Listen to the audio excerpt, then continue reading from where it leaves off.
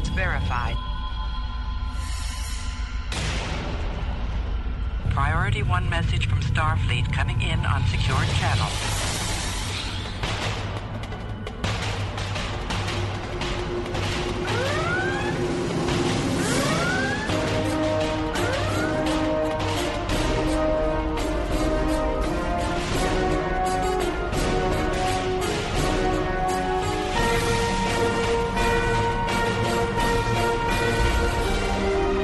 Welcome to Priority 1. And now your hosts. Greetings, Captains! You're listening to episode 265 of Priority 1 Podcast, your weekly report on all things Star Trek. Recorded live on Thursday, April 7th, 2016, and available for download or streaming on Monday, April 11th at PriorityOnePodcast.com. I'm Kenna. I'm Elijah. And as always, in the recording studio is our chief audio engineer, Winters. Hello, folks. And we want to wish you a belated happy First Contact Day. Hopefully you enjoyed our little April Fool's episode last week as well.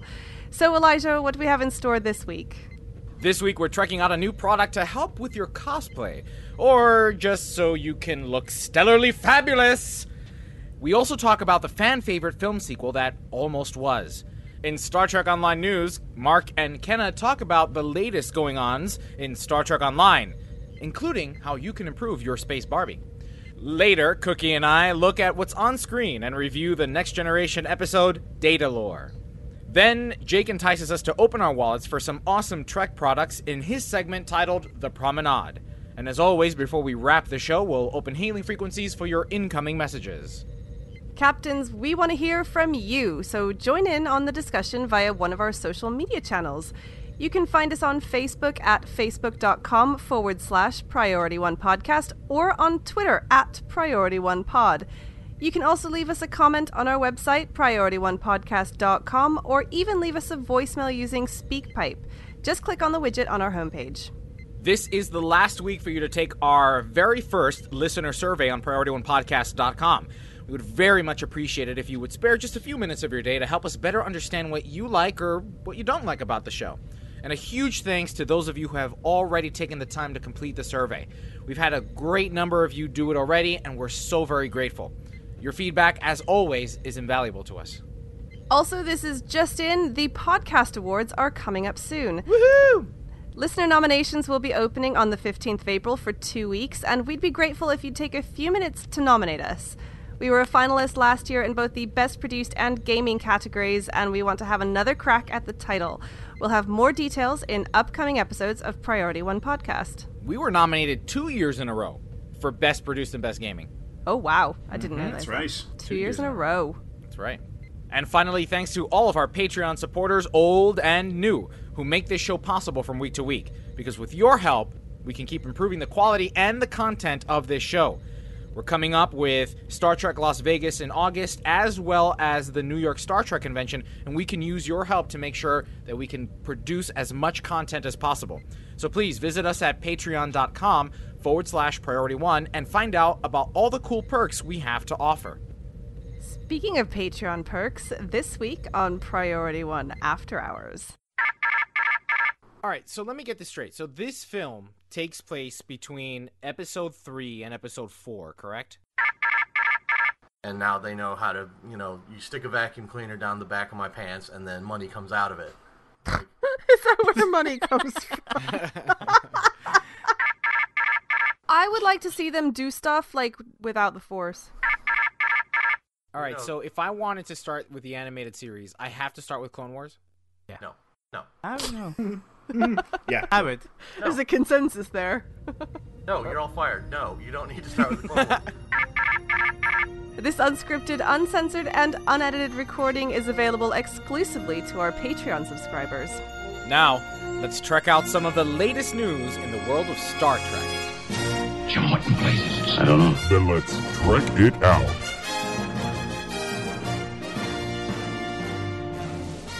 Cosmetics company MAC has teased a new Star Trek-inspired makeup collection in celebration of the 50th anniversary. The 25-piece collection features 4 color palettes inspired by some of Trek's most famous women, Seven of Nine, Deanna Troi, Uhura, and Vina in her form as an Orion slave girl. We've been teased with really only one shot of what the collection will look like, but the artwork suggests that it will focus on 4 color palettes: orange and silver for Seven, purple and blue for Troi, gold and maybe red for Uhura, and green and maybe gold or black for Vina. It will feature lipsticks and lip gloss, eyeshadows and nail polish, and probably a few other items. I'm thinking maybe some bronzer or eyeliner will work their way in there. And I'm going to guess that there will be glitter. I really feel that Star Trek needs glitter for that real Starfield-inspired look. Sadly, it looks like the debut of this collection is a long way off still. It'll be available online at the end of August and in stores from the 1st of September. If you're desperate, though, you can get your hands on it early. Mac will be hosting a one-day preview sale at their store in San Diego's Gaslamp District on the 21st of July. Great for anyone attending San Diego Comic-Con and just in time for the premiere of Beyond on July 22nd. So, Elijah, which color lipstick do you think you'll be picking up? So, I don't think I'm going to be picking up any of them, and that's mostly because I don't know much about MAC and their quality of the makeup. Because when I do put on makeup, I like for it to be quality stuff. And yes, I do put on makeup because I have to perform on stage.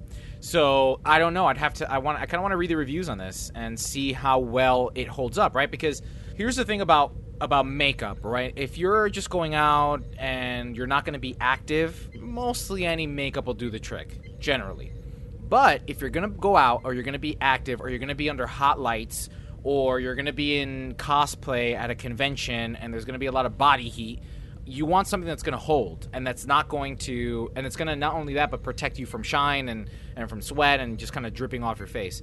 So I don't know much about MAC. I've never used it for the stage performances or even when I go to conventions or whatnot. Hopefully it's good quality. Yeah, I don't think this is going to be really like your cosplay makeup. I mean, I think if they was going to be out in time for, the major conventions, maybe you'd see people sporting it. But I think it's more...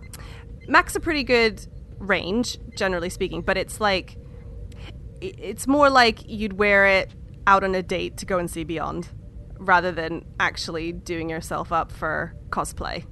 So is the Orion slave girl makeup, is it just, so are these accent palettes or is this foundation and accent palettes? I'm not sure if there's any foundation. What they have shown in the promotional material which is like one shot literally, is there's some sort of green glittery nail polish, there's some sort of gold glittery lip gloss, some sort of orangey lipstick, some eyeshadow. So it's normal lips, like it's normal makeup, with those inspired palettes.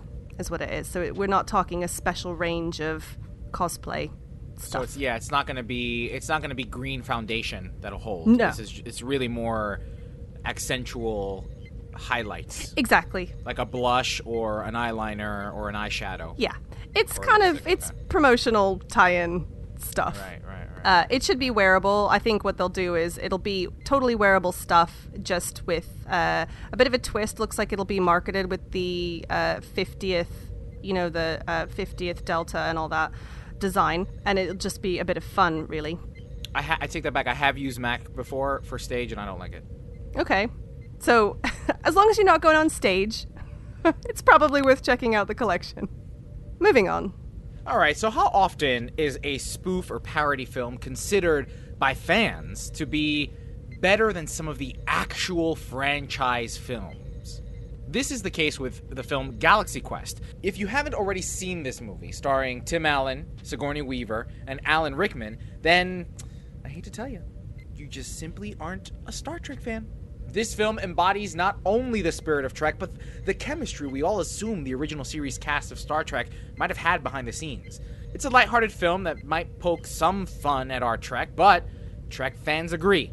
It's one of the best Star Trek films ever. So, go, watch it. I'll wait. It's on Netflix, go. Over the last several months, rumors were circulating around that we were going to see a revival of some sorts, either in a new limited series on Amazon or a sequel. According to Geek.com, Tim Allen was quoted as writing, Galaxy Quest is really close to being resurrected in a very creative way, end quote. Unfortunately, in January, we lost Alan Rickman, who is known for his various roles, including Snape in Harry Potter and Dr. Lazarus, the Spock parody in Galaxy Quest. Consequently, it looks like all of the development on the project has stopped. According to Sam Rockwell, who was also a co-star on Galaxy Quest, in an interview on the Nerdist podcast, said, quote, "They were going to do a sequel on Amazon. We were ready to sign up, and then Alan Rickman passed away, and Tim Allen wasn't available. He has a show, and everybody's schedule was all weird. It was going to shoot, like, right now. And how do you fill that void of Alan Rickman?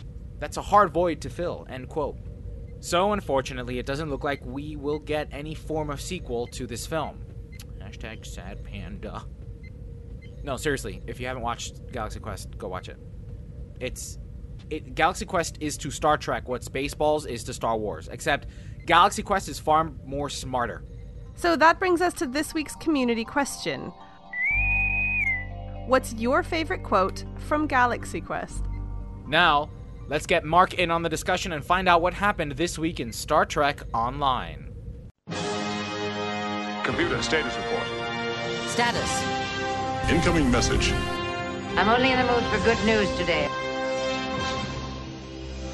Well, Captains, welcome to STO News, where Mark and I look at the big news of the week from Star Trek Online. First off, I would like to say a big thank you to all of you who put up with our April Fool's episode last week. Obviously, we will not be having Steering from the Bridge or a built-in DPS parser with Season 11.5. Aww. But, onto the real news of the week, and it's all about Space Barbie. Mark, why don't you lead us off? Sure. Have you always wanted to include your Borg set looks into your ship, but had gear that was better suited? Like the look of something, but not the stats? Fear no more. Incoming with Season 11.5 will be visual slots to ships, and from playing around with it in Tribble, it's quite straightforward to use. In the ship screen, there will be a new tab for visuals where you can slot your favourite piece of gear that changes the visual appearance of your ship. So far, this is only Deflector, Impulse, and Shields. Now, these will only override visual appearance and not add to the stats in your ship. Override only, no stats. Let's make that perfectly clear right now. So, do we have a favourite piece of gear that changes your ship? Will we make use of the system? Will this be part of something bigger? We know Cryptic like to test the waters with something technical and on its reception. Thoughts? Yeah, what's the point? I think this is the testing of something bigger. I think this is possibly the beginnings of ship costume slots. I would agree with you that it's part of something bigger. It's got to be, because I really don't see the point. First of all, it doesn't cover everything, because there are other things that make changes to the... Yeah, like assimilated console... assimilated module, and it's messy. It doesn't make sense from an immersion point of view. I don't get it, and I don't like it. But I could see that maybe it's leading into something a little bit bigger, and I don't know, who knows, but I don't know. I don't like it. I probably won't use it. Winters? Yeah, I'm kind of on the fence with this one. I think I would prefer if they spent a little bit more time working on something else. It's kind of, oh yeah, it's nice to have, but it's not necessary. It's Space Barbie. We all have other things that we'd like them to work on, and I think there's a lot more stuff that's a lot more important than this.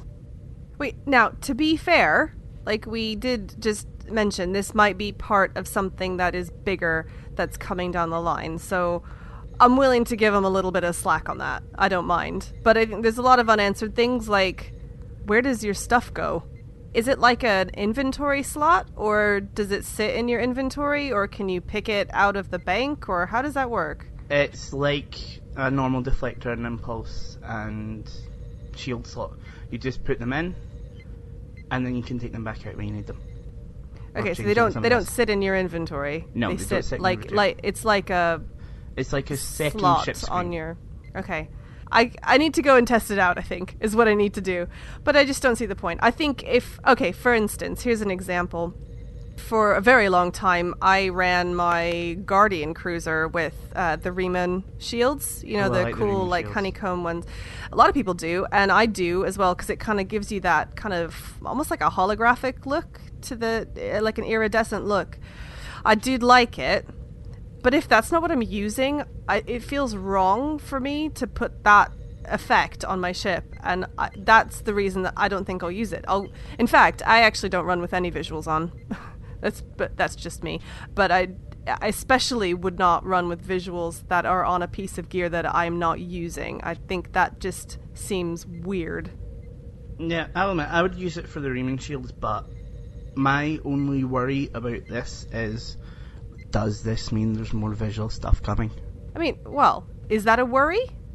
Well, are they just going to put in visual gear for the sake of visual gear? Are we going to start seeing stuff like that in the C-store? Like, change your ship to look like Hello Kitty, something random like that. Just as going to like an extreme point, obviously.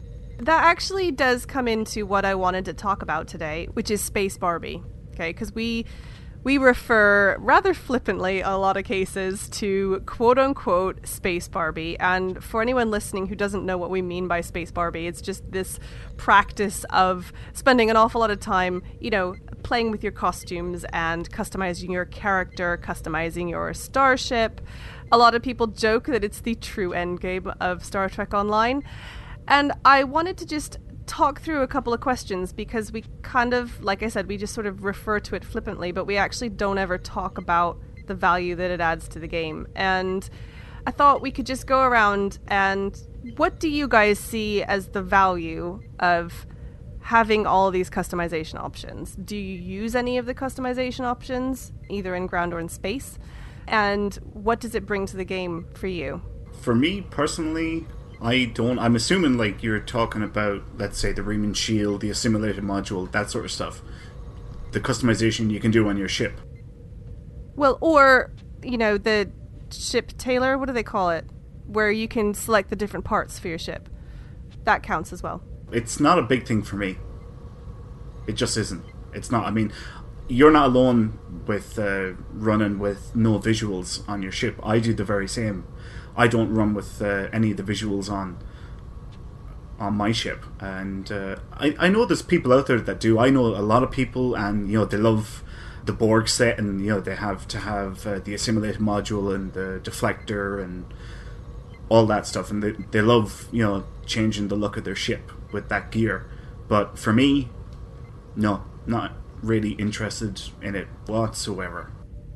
Do you pay attention to the costumes that your character wears, either in the ship or on the ground as well? Do you pay attention? Do you spend time customizing them, or is it just you kind of throw on whatever is standard and I'm get going? guilty for the ground ones. I will admit that, because most of the time it's for giggles. It doesn't necessarily matter, but the fact that before we all went and did Mighty Morphin Priority 1 Rangers was just an absolute hoot to me.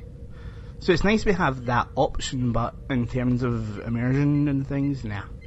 Yeah, I do mess around with costumes a little bit for ground. Absolutely nothing for space. I like my ship to be authentic. I don't like messing with the look. Not a fan of a pink bird of prey, then? No, not a fan of that.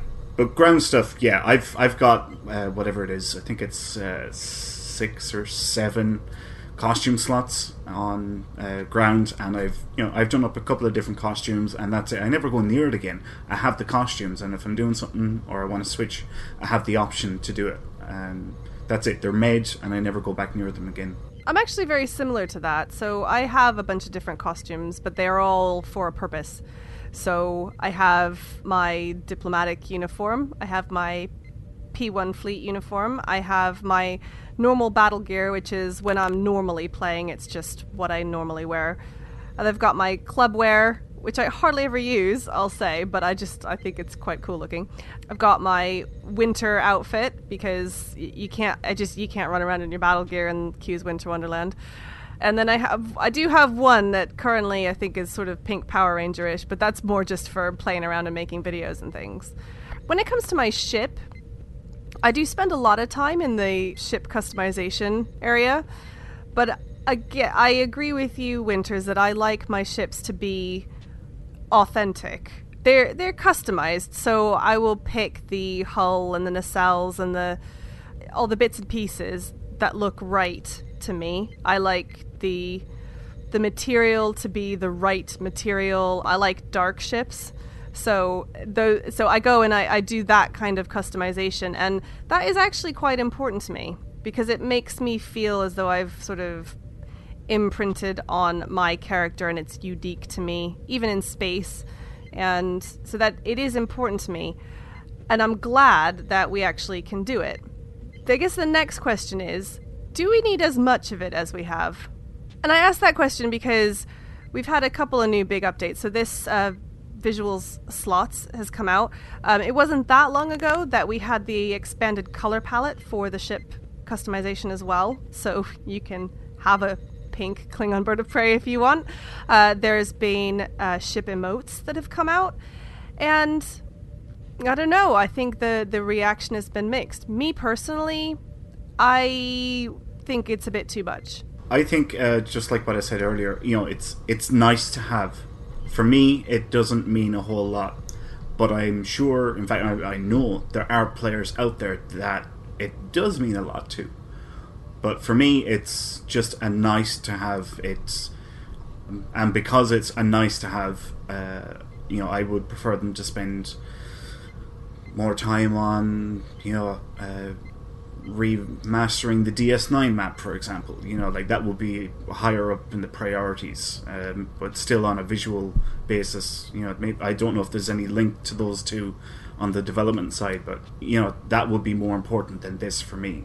I will say one good advantage that having a very broad palette of things that you can do in Space Barbie is that for people like me who enjoy being sort of creative with the game engine, doing videos, or like we did our Mighty Morphin Power Rangers sort of photo shoot. Do you remember with the ships? And we tried to get them to line up to be a Zord.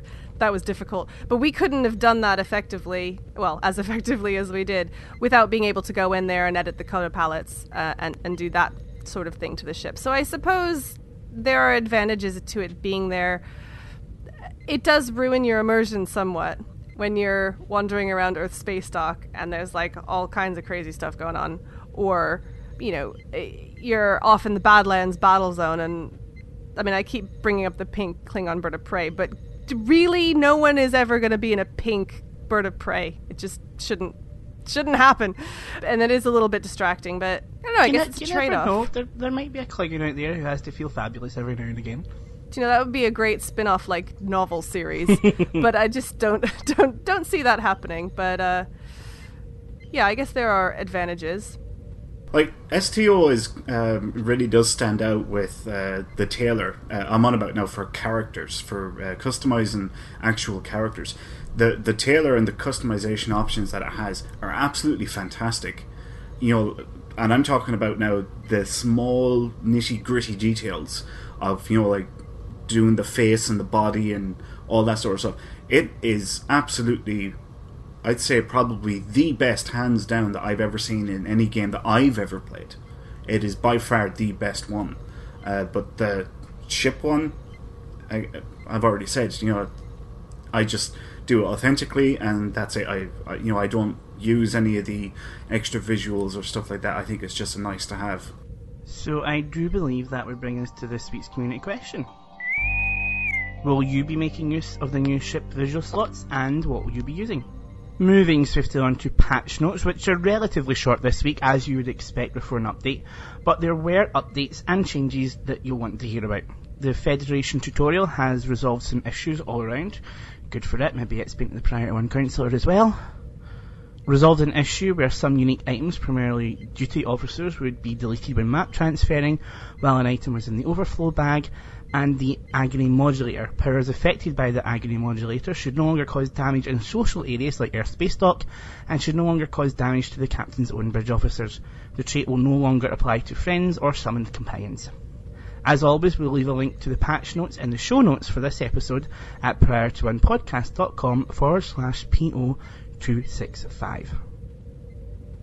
Again this week, in an effort to bring you some of the news and comments from PWE and Cryptic that aren't officially announced in the blogs, here's the latest comments pulled from the Twitterverse. Jeremy Randall at Borticus Crypto tweeted, "Every breath you take is a figurative description of how my players interact with me."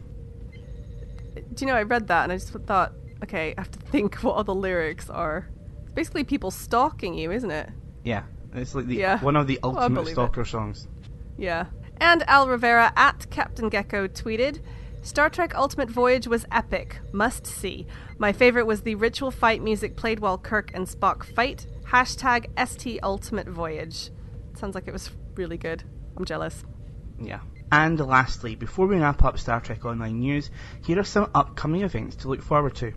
Just a friendly reminder that Season 11.5 launches on Tuesday, the 12th of April. Make sure to get in there and let us know what you think. While we're on this, I just want to make a note and let everyone know, because Season 11.5, if you're listening to this on Monday, is coming tomorrow.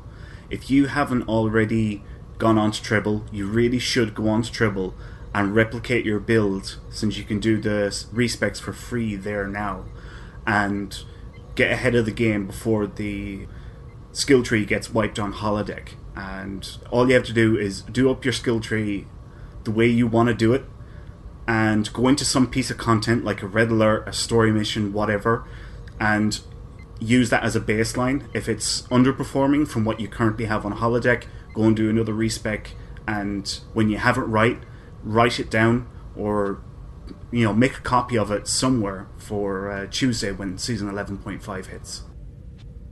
Or if you're like me, just live dangerously and just, Yep. throw your skills wherever. But that's a good piece of advice to give people. Yeah, no, that is a very good piece of advice. Or adding in a third option, you could do like me and leave it for a little while and wait till someone better and smarter comes along and tells you what to do. Now let's check in with Cookie and Elijah and see what's on screen. On screen. Hello, Captains. I'm Cookie.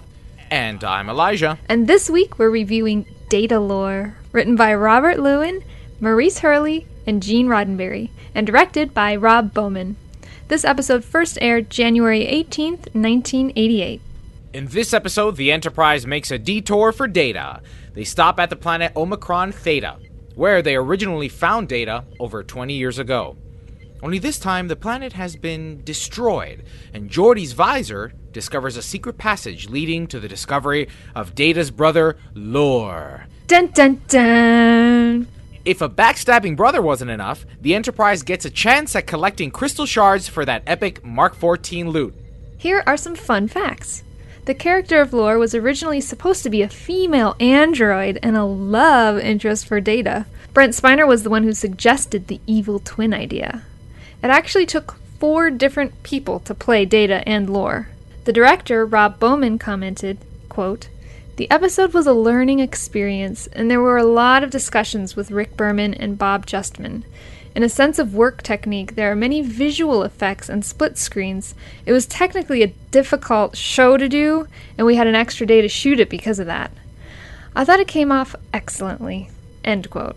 He also commented on Brent Spiner's performance, quote, "His ability to delineate those brothers. I felt like I had the best seat in the house, saying action and watching him do it. I remember that, and I remember feeling really good during the shoot, and also giggling at Brent's dexterity. He was just unbelievable." End quote. Well, I agree with you there, Rob Bowman. I think he is also unbelievable. This was the last episode of Star Trek written by Gene Roddenberry before his death on October 24th, 1991. Oh. Sad. Well, we know you love this episode. Well, any episode with extra Brent Spiner is a winner in my book. It was fun to see him use normal facial expressions and act more human for a change. Although he was a bad guy, I still liked it. Seeing Data's reaction to Lore was really interesting because I think he really wanted to have a brother so badly, but at the same time, Lore told him that he was superior and that Data was inferior, so I think it was a bittersweet thing. And I know Data doesn't have feelings, technically, but if you watch Brothers, which is the episode where both Data and Lore are summoned back to Dr. Sung's lair, and it's revealed that Lore was the one that was flawed, you can tell that Data was deeply affected by that false information for a long time. Because we're in season 1 now, and he finally finds out that it's not true in season 4, and it's almost like he was haunted by it all that time. Like, he kept repeating it. Do you remember that? When he was like, what did he say? He was like, I am not inferior to Lore, or something like that. He just kept repeating it. So knowing... Yeah, I remember Yeah. that. It was like, he was like distraught by that. So knowing that and watching this episode when he's lied to, I feel bad for him. I don't know why he didn't figure out that everything that Lore said was a lie, especially after he tried to destroy the Enterprise. But for whatever reason, he continued to believe it for that long. Wait a second. Hold on. You're not going to say anything about Data or Lore's bare buttocks? What do you mean? Did you miss it? Did you miss what? His bare buttocks? There's no. I would have noticed that. Nope, you didn't. So in the moment that they discover Lore, when they discover Lore, and all that smoke billows out of that weird containment unit, he's in pieces, and one of the pieces is it's disembodied? Is his butt. Yeah. That's creepy. No, I didn't notice that. It's his butt. It's is the it torso. for real it's the his? waist Is down. it for real Brent Spiner's butt though? I don't know if they molded it. Maybe they did a sculpt of it. Maybe. I don't know. Who knows? Oh my god, Maybe I need to find that out. I know, and then you can buy it from an auction. Oh my and hang it on your wall. And whenever you're stressed, you just reach up and squeeze. Oh my god. That's something that I think Kenna would like to do too, based on last week's episode. Uh-oh. Okay, so back to what I was saying regarding destroying the Enterprise. Wesley was the only one who caught on to anything, and of course no one listens to him again. No one even asks him about why he feels the way he does. They even reprimand him when he speaks up. This crew is usually pretty good about listening to everyone's concerns, regardless of how off the wall they are, and I've always admired that about this show. But this time they failed. At least he got to call them out on it before he was kicked off the bridge. On the other hand, without their prejudice against him, or against children in general, or whatever, we wouldn't have been provided with the famous line that we've all grown to love. Shut up, Wesley. So I guess it was all worth it. By the way, Will Wheaton does not like it when people say that to him. He tweeted out back in January of 2016, and I quote, "New rule. I'm officially over people saying, 'Shut up, Wesley,' to me, even in jest. From now on, I'm insta-blocking anyone who does that." And that was on Twitter. So it's like, dang, he really does not like it. So if anybody goes to a convention to meet him, do not say that to him. He does not like it. I mean, he sort of gets an apology from Picard at the very end when he tells him to go back to the bridge. I mean, that was the sorry, not sorry kind of apology. Yeah, I would have wanted like an official, you were right, I was wrong, but I guess that's too much to ask. So, generally, I think that this is a very well-written episode. Although you mentioned before that they originally intended for Data to find a female opposite, what if she was a villain instead? What if they had done a sort of Batman-Catwoman kind of ongoing relationship? #robot sex. Wait, but if they were both created by Dr. Noonien Soong, wouldn't they be brother and sister, though? Isn't that kind of gross? Yeah, but they could have maybe it wasn't created by Noonien No, Soong. it would have been. Come on, there's nobody else. All right, fine. He's the only one.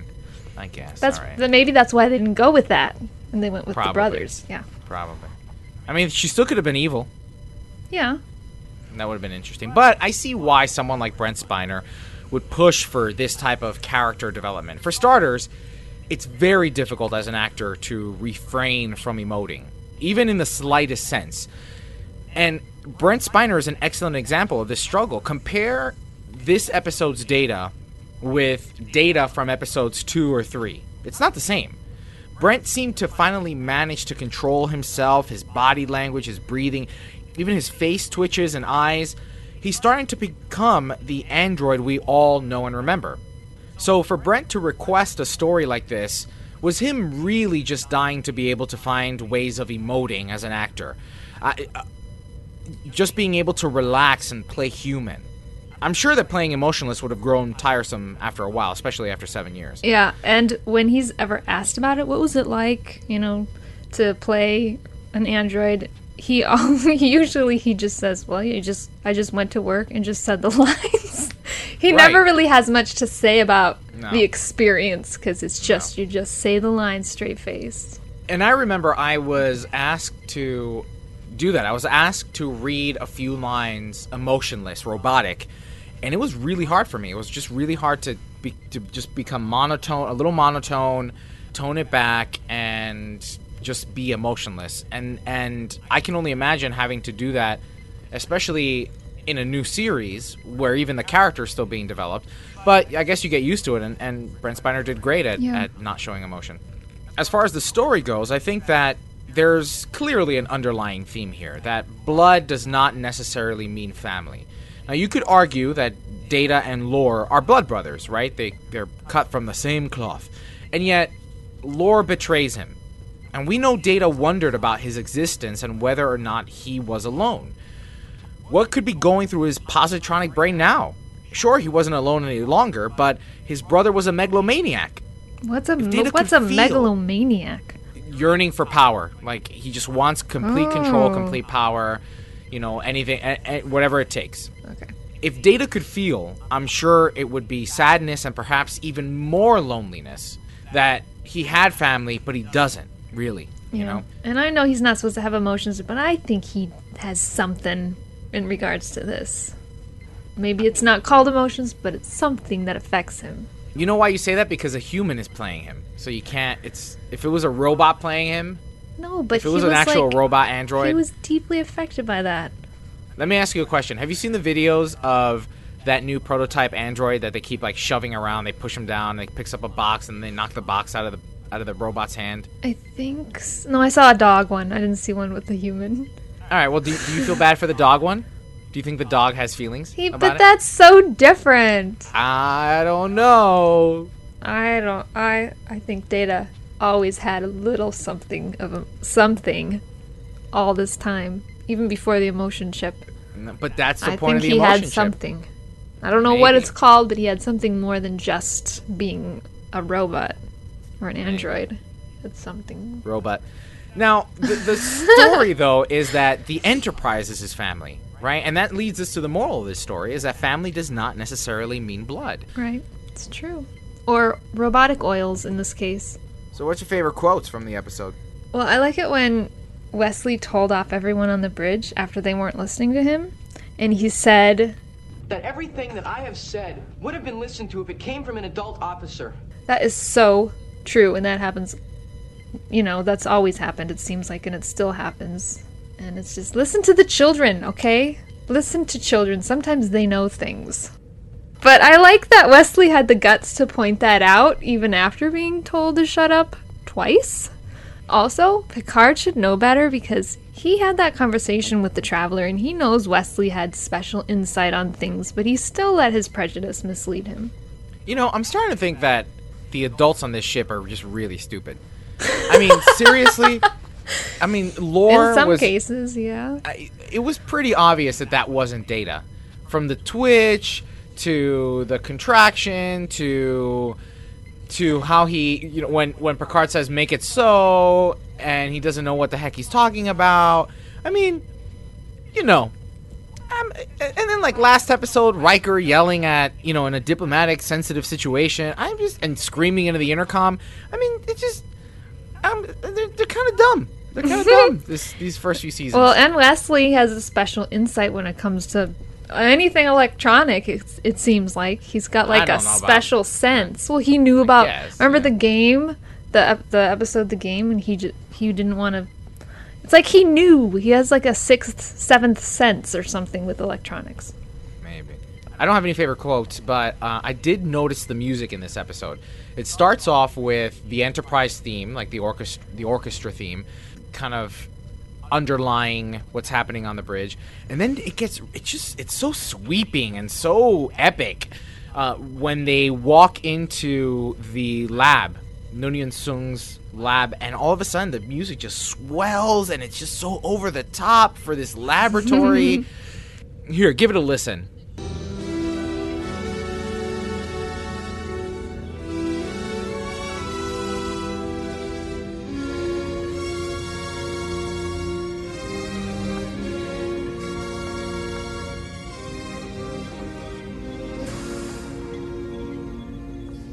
Is that when they showed the buttocks? Because that's probably That was why. before the buttocks. Oh, okay, okay. So that would need epic music, I think. So that brings us to our community question. What impact do you think lore had on Data from this point on? Does Data have any type of emotion? Dun dun dun. Well, that wraps it up for this week's on-screen review for Star Trek The Next Generation's Data lore. Now, let's find out what Star Trek goodies we'd like to add to our collection by visiting Jake on the promenade.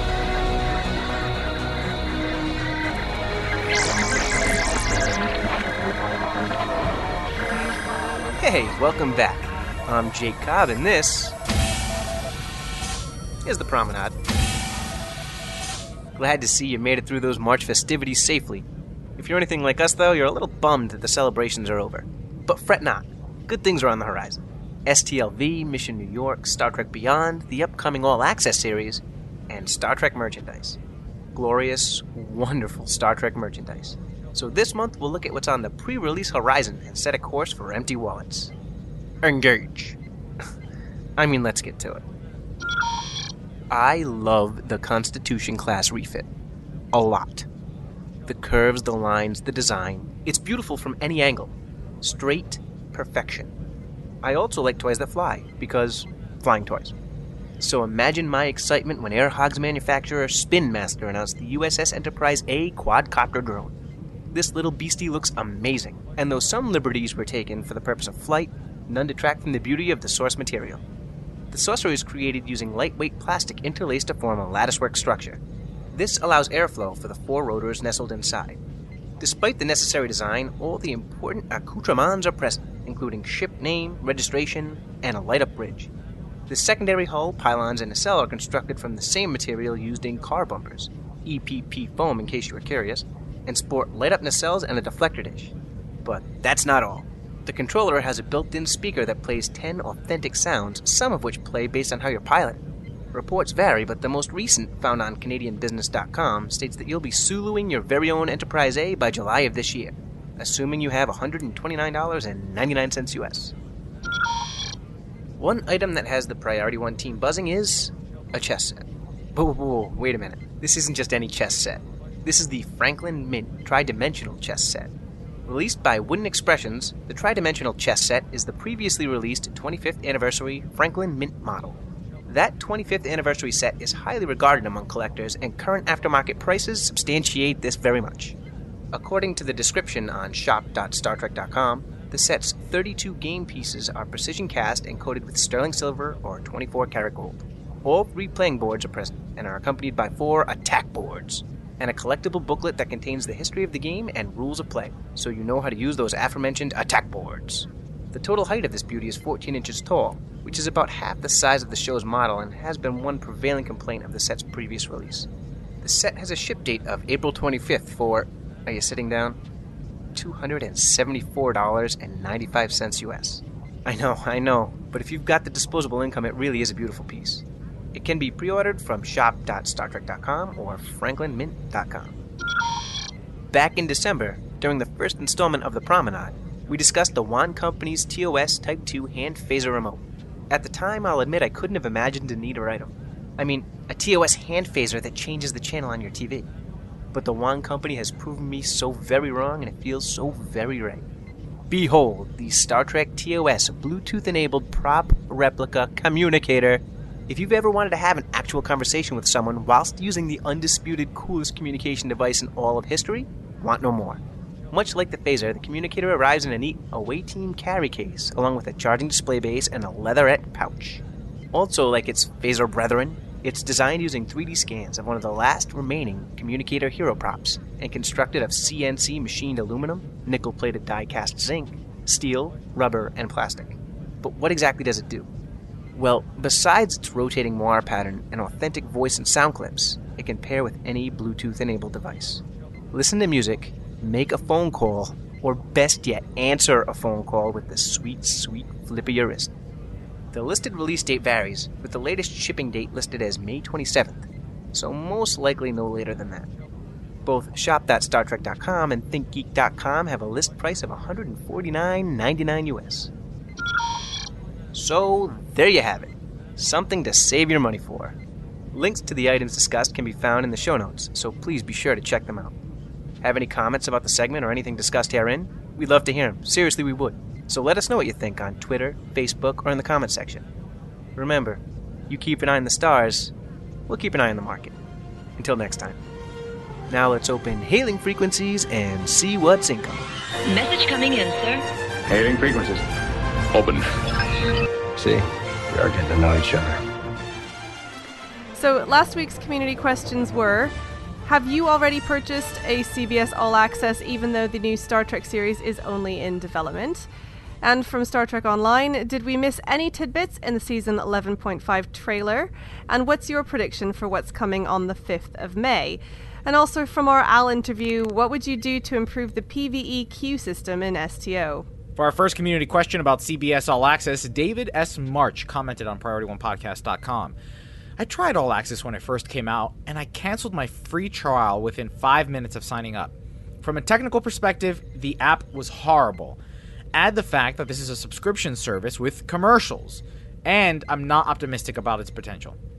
Wow, I didn't know that. First of all, I haven't tried the app, and that's sad to hear that the app is horrible and underdeveloped. There's really no reason nowadays that an app from a company like CBS should be anything but stellar and intuitive. And second of all, it's a subscription service with commercials. So Hulu, I hate Hulu for that reason. I don't want to pay to have commercials. Yeah, we have a couple of sort of on-demand services here that are similar to that. So like 5 on-demand ITV player. So like that's where I watch Downton Abbey. They are free apps with commercials. Now, I don't mind the commercials on a free app. I would really totally resent paying money to then have to watch commercials. It's like, pick one. This is the thing. This is my concern about CBS All Access, is that other people have done it, and they've done it better. You know, it's not... Amazon does it better. Netflix obviously does it better. Other companies are doing it, and they do it better. And this is why people are always very... I don't know very many people that own Hulu, that subscribe to Hulu, because of the commercials. Now, I know that there's a subscription package where you can pay more and there are no commercials, but I tried Hulu, and it was really annoying. Even though the commercials are fewer and far between than on regular television, you're still paying a monthly subscription fee. Why are there commercials? Why? Yeah, I don't get that. Now, I'm going to play devil's advocate a little bit here. We still have the better part of a year before the new Star Trek series launches on CBS All Access, and in the tech world, that's a very long time for an app. So I think it's fair to say we can't necessarily consider that this will be the final version.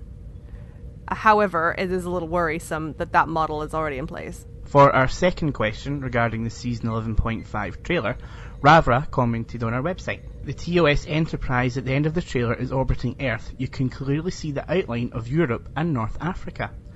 Lastly, and for me this is the big one, the 5/5/16 date at the end is in TOS Command Gold.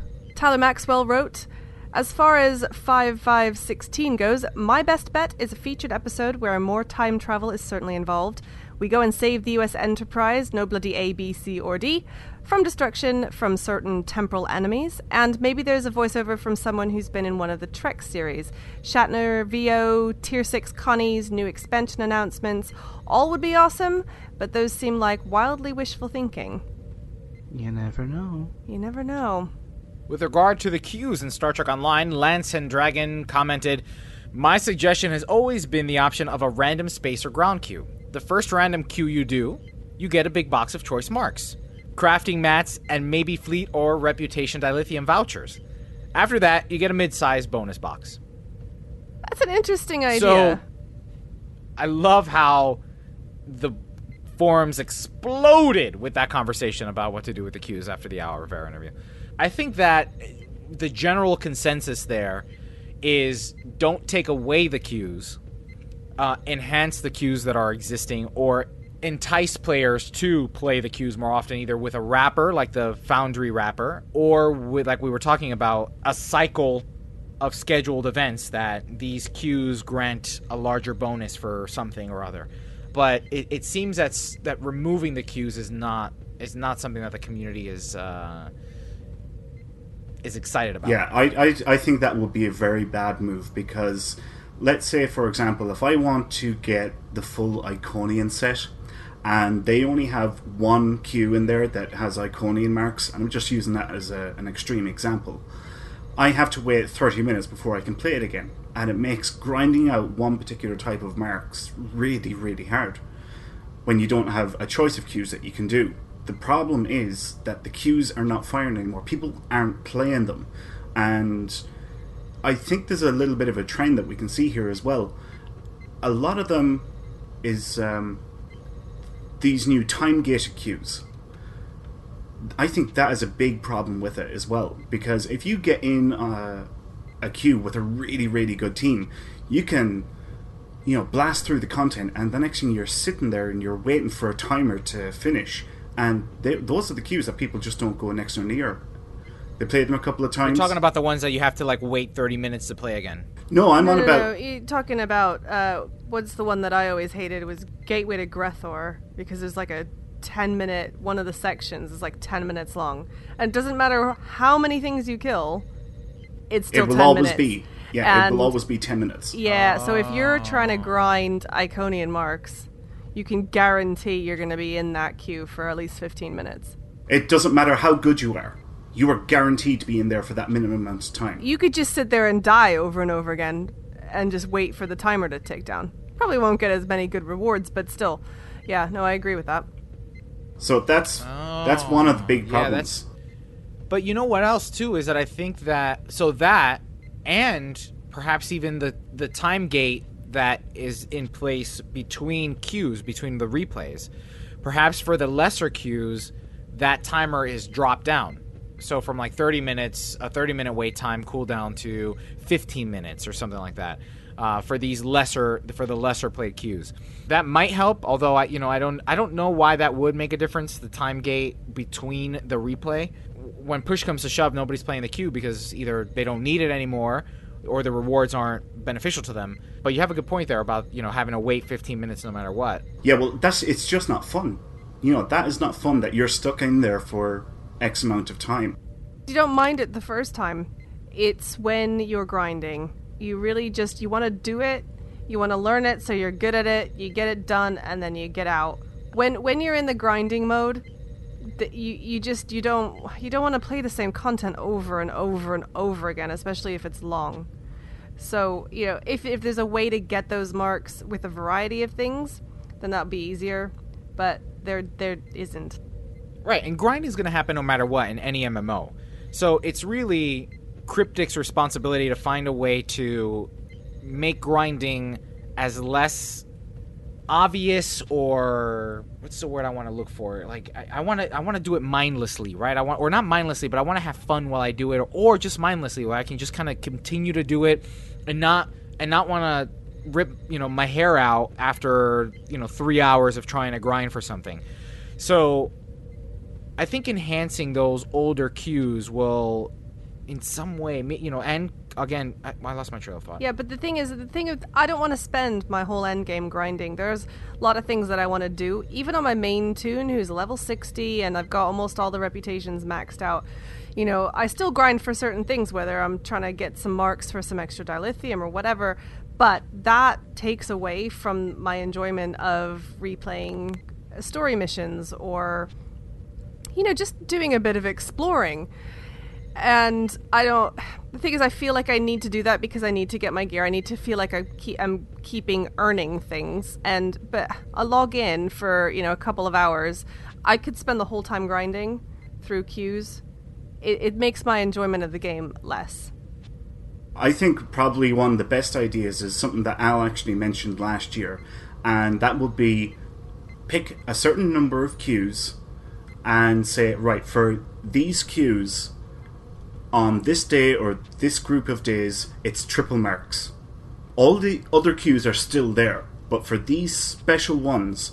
You mean Queues Day? Yes, Queues Day. For Tuesday or for weekdays or weekends or whatever, it's triple marks for these 8 different queues, and rotate them round. I think that is probably the best solution that they could possibly do. Definitely not cutting them and putting all the queues on rotation. I think that was a really, really bad idea. I think the only way they can do this is boosting the rewards like that to something like triple marks, and they need to get new blood into the game as well.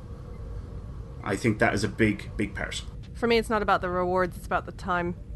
It needs to be quick. If something gave me some rewards, I would still feel like I was accomplishing something.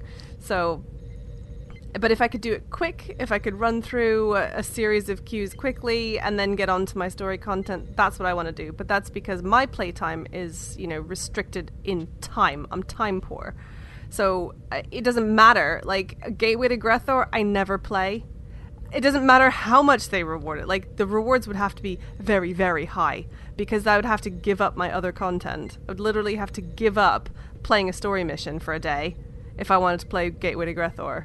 I'm not going to do that. It's the time rather than the rewards for me.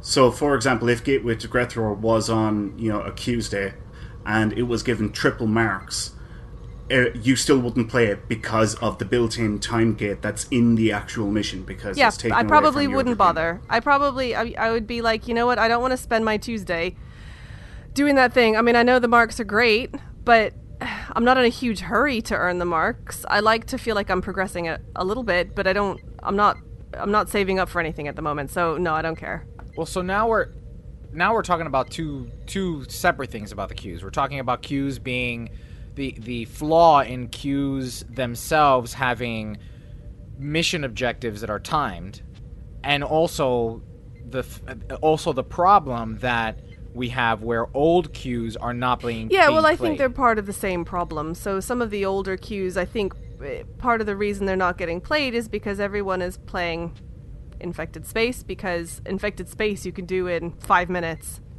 And it's got decent rewards, 5 minutes, bam, you're done. Everyone knows how to play it. Generally speaking, even a pug will just pug is a pickup group.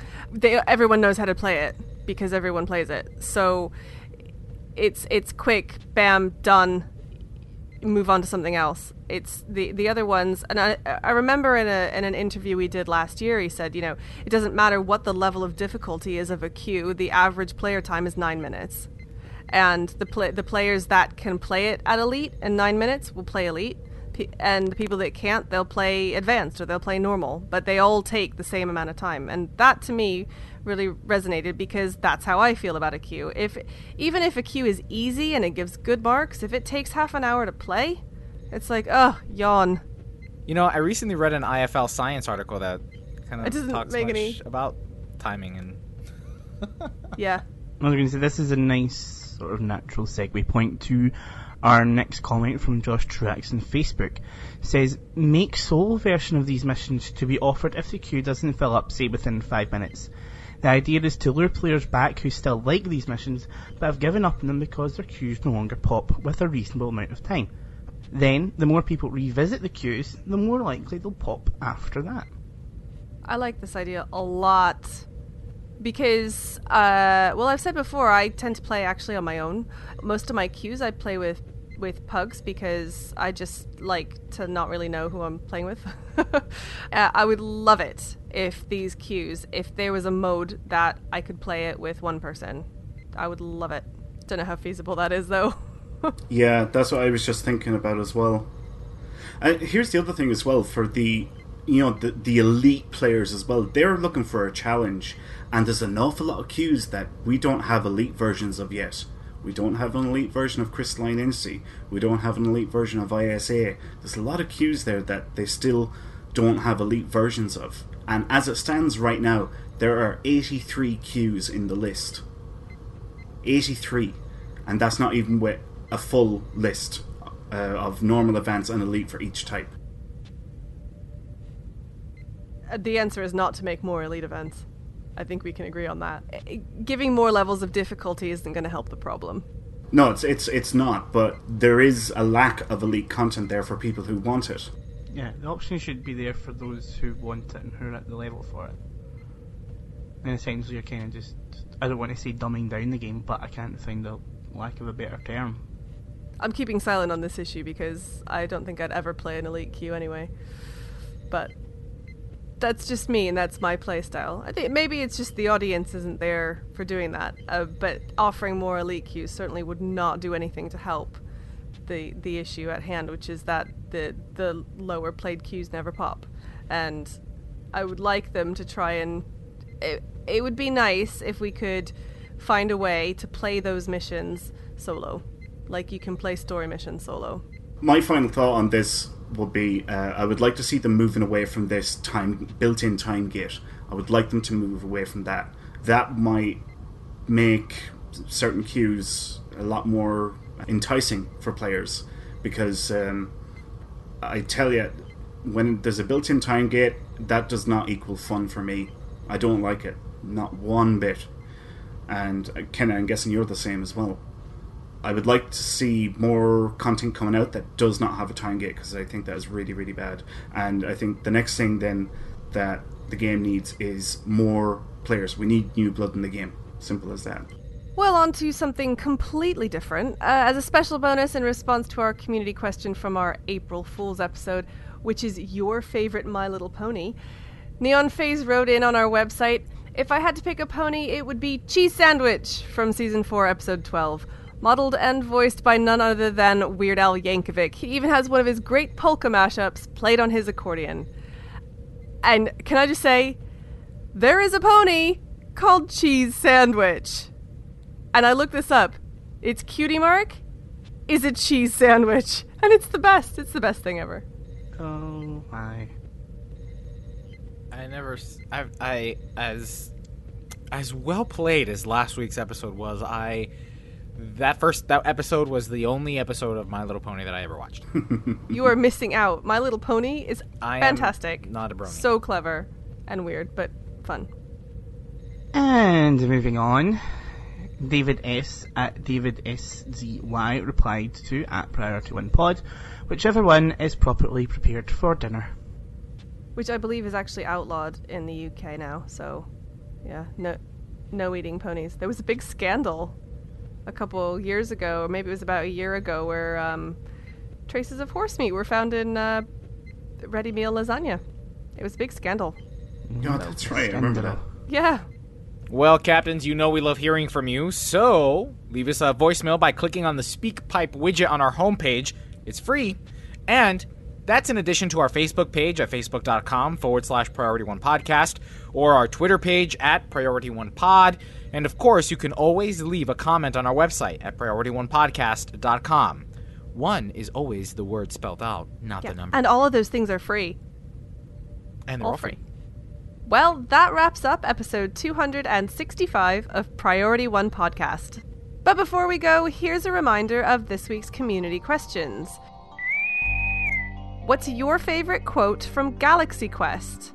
Will you be making use of the new ship visual slots in Star Trek Online, and what will you be using? And what impact do you think lore had on Data after the TNG episode Data Lore? Captains, you know we love hearing from you, so leave us a comment on our website at PriorityOnePodcast.com, on our Facebook page at Facebook.com/Priority1Podcast, or tweet us via at Priority1Pod. You can even leave us a voicemail for free on SpeakPipe. Just click on the widget on our homepage. Don't miss a thing from the world of Star Trek. Catch our episodes every Monday morning by pointing your podcast catchers to feeds.PriorityOnePodcast.com. And if you're listening to us via iTunes, please leave us a review. More importantly, help spread the word about the show. Invite your fellow Trekkies. It's your support that keeps us going. And finally, if you have some time to spare, please don't forget about our listener survey. Just 1 week left. Visit PriorityOnePodcast.com/survey2016. We appreciate your time. And if we haven't already been asking you for a bajillion things, the Podcast Award nominations are coming up April 15th, so we're going to be blasting reminders on social media. So don't forget, you've nominated us for the last 2 years in Best Produced and Best Gaming Podcasts, so hopefully we can bring one home this year. We have to at least beat Priority One Productions' other sister show, Guard Frequency. You can catch them at guardfrequency.com, covering the world of space sims, including Star Citizen, Elite Dangerous, Descent Underground, and many, many more. If you like this show, then voting for and listening to Guard Frequency is the logical choice. Thanks to our graphic artists, Romulan Ale and Jason Smith. And if you enjoy our comics, the creator of our comic series, Jonathan Towery, can be commissioned at johntowery.com. Thanks to all our bloggers and their managing editor, Elle. To the writer of our skits, Jake Morgan. To our video editor, Jerry Tillman. And to consultant Midnight Shadow 7 of Holosuite Media for supporting this show. Thanks to our entire audio team led by Michael McDonald, with assistance from Brandon Parker, Jake Morgan, Asmaria DePost, and Gavin Lewarn. Thanks to the composer of our theme music, Chris Watts. Thanks to our syndication partners, Subspace Radio and Trek Radio. Most importantly, a big thanks to you, the Star Trek community, and our listeners, because without your ongoing support, none of this would be possible. Enemy ship on sensors. Red alert. Shields up. Ready weapons. Engage.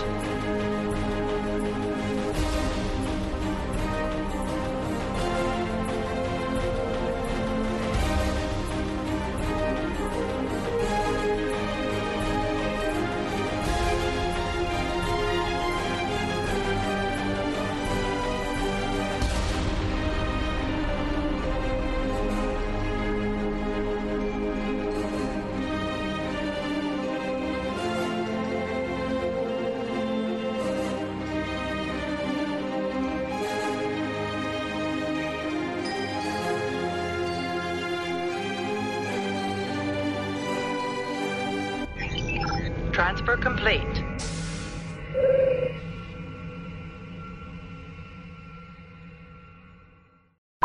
So, Elijah, what do we have in store this week?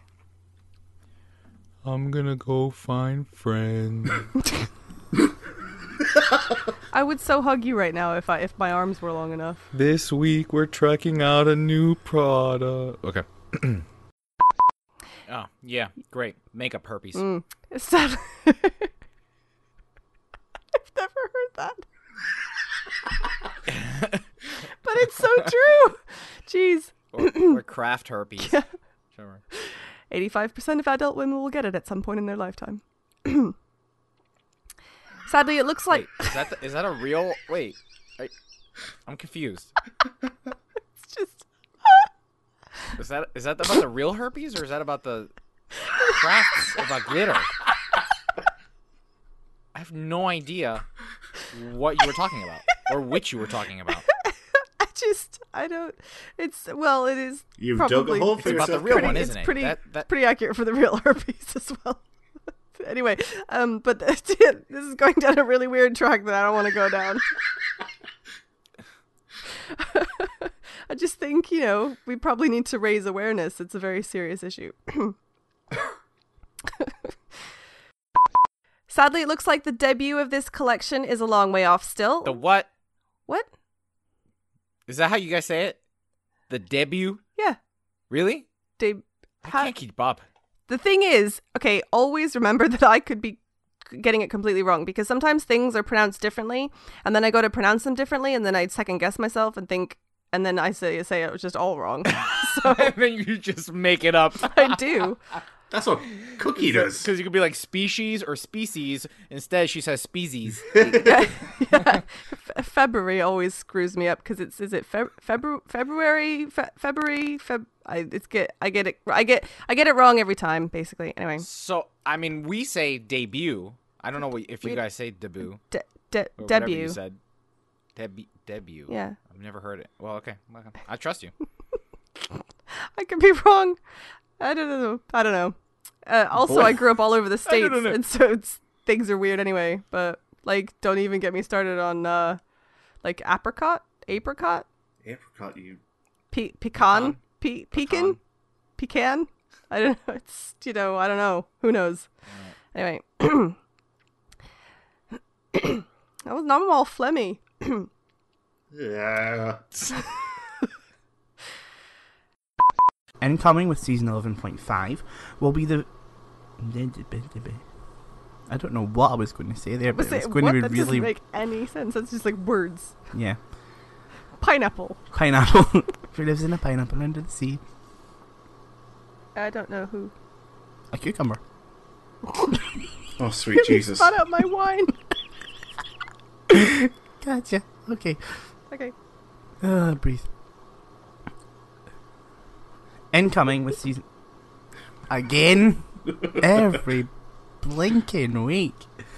Who lives in a cucumber under the sea?